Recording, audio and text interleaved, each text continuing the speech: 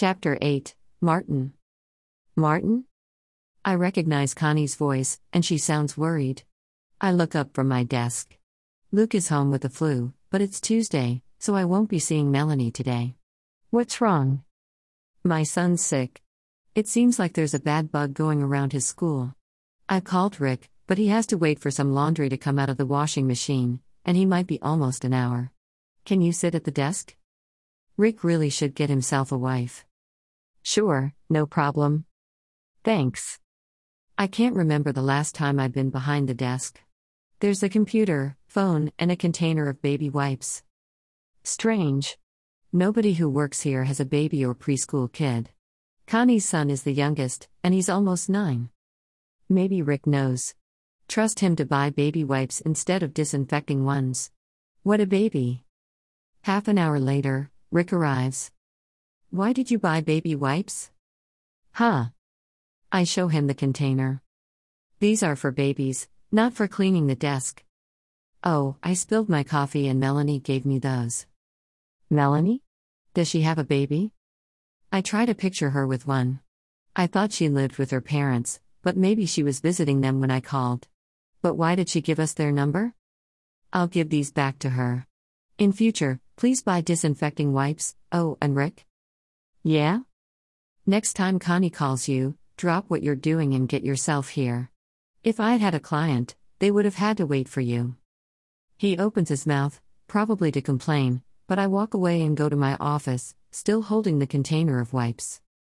Maybe Melanie doesn't like to give out her number until she trusts people, so she gives them her parents' number. Or maybe she doesn't have her own landline and didn't want to give us her cell number. I guess she could have a baby and live with her parents. Maybe they have a big house with enough space for 2 families. I open the container and smell the wipes. Nice and fresh. I close the container and stick it in a drawer. Should I ask her about her baby? Strange she's never mentioned it, but maybe she's a private person. The next month goes by quickly, and on a Friday afternoon, Luke becomes a fully trained member of our staff. We order a cake and have a little office party. What are you gonna do now? Karen asks. I'm not sure, he says.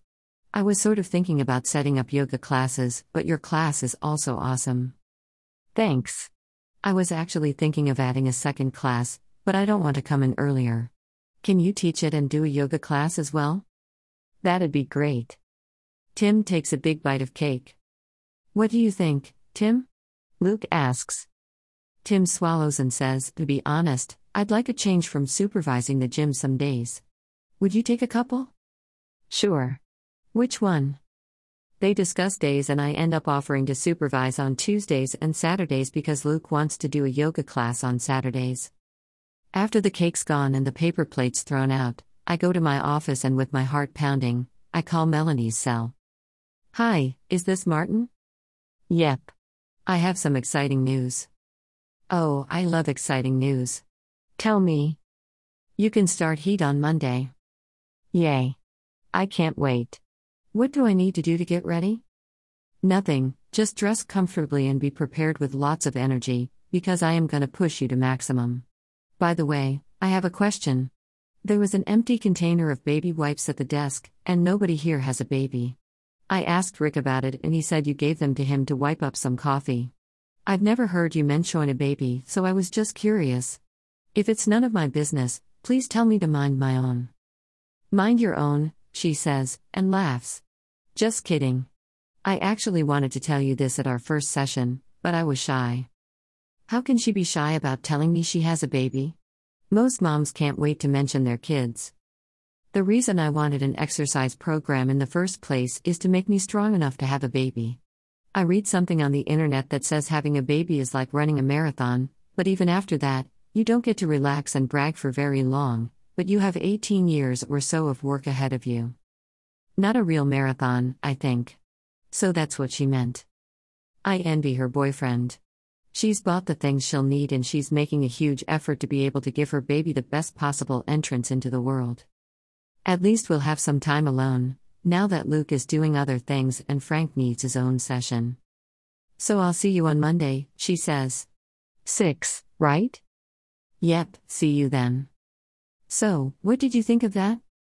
Melanie's sitting in a chair after doing her first heat workout on the stair machine. She looks at me sadly. I'm sorry, Martin, I hated it. I prefer the longer workouts. Are you mad at me? I'm disappointed, but how can I be mad at her? No, I'm not mad at you. How about we try a different exercise on Wednesday? She shakes her head.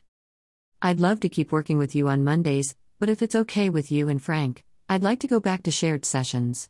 I know mostly what I'm doing, and he's been doing heat for a long time. I don't like this, but she's right, and there's no reason they can't share if she's not doing heat. Yeah, that's fine. So what about Wednesdays and Fridays? I heard Karen and Rick talking about her class. I think it's on Tuesdays at 2. Yeah, it is. I also saw on the bulletin board that Luke's doing a yoga class on Thursday mornings. My day off. Yes, he's starting it this week. So that's gonna be my new routine, and if I like yoga, I'll add his Saturday class. I'll be supervising in the gym and won't even see her on Tuesdays or Saturdays. I wish she wouldn't do this to me, but I can't think of a professional reason why she shouldn't. Karen's workout is strenuous, but it's mostly resistance training, and will be great after the bike ride on Monday. After that conversation, the only day I want to work is Monday. I drag myself through the rest of the week, but by Friday, I'm exhausted and irritable, and Susan isn't helping. She's always got dinner ready, but she acts so bright and cheerful. She doesn't say anything about what's making her happy, and that worries me. Usually when she's having a good time, she tells me so. In fact, she usually talks endlessly about whatever it is. I don't like the secrecy, and I'm determined to find out what's going on. The first thing I do is try to think of reasons why she might both be happy and not want to tell me. I come up with only 2 reasons: she's pregnant but wants to tell me at Christmas, or she's having an affair. It's only a couple weeks until Christmas, so I decide to wait. Thinking about finally becoming a dad makes it easier to get through my work week. Will she tell me on Christmas morning, or after dinner? Maybe one of her presents to me will be a piece of paper with her due date written in permanent marker. Make that a card. The front will have a watercolor painting of a happy family, and inside, there will be her due date, surrounded by a border of flowers and smiley faces. She won't sign it, because our baby isn't from her, but from God, or maybe Jesus. I decide she won't present it with the other gifts. She'll wait until after dinner, and then she'll turn off the light. The room won't be dark for long, because she'll light a candle. She'll pick up an envelope and slip it into my shaking hands. I'll fumble as I try to open it, and my heart will be going faster than a heat workout. I'll see the card, and I'll take it out, but I'll drop it. Susan will bend down, pick it up, and hand it to me.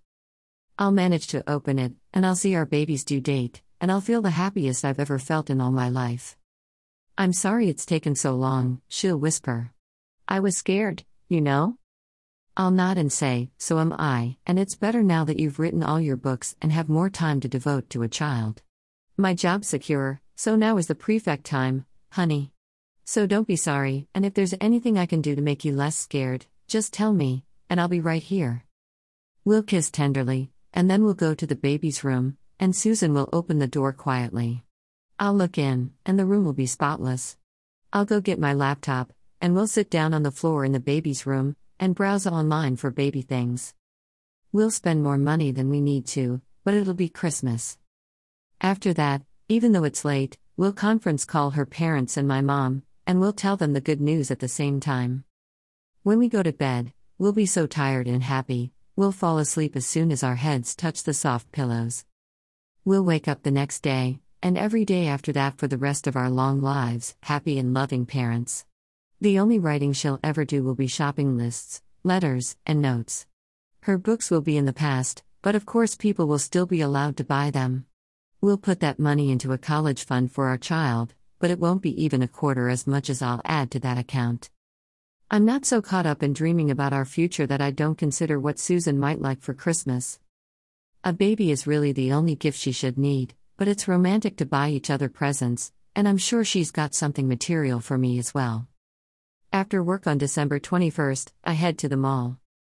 I see a huge display of chocolate, but can she eat that now that she's pregnant? I wander around, and walk randomly into a bookstore. There's a display of children's books at the front. Maybe I'll buy some books for our baby.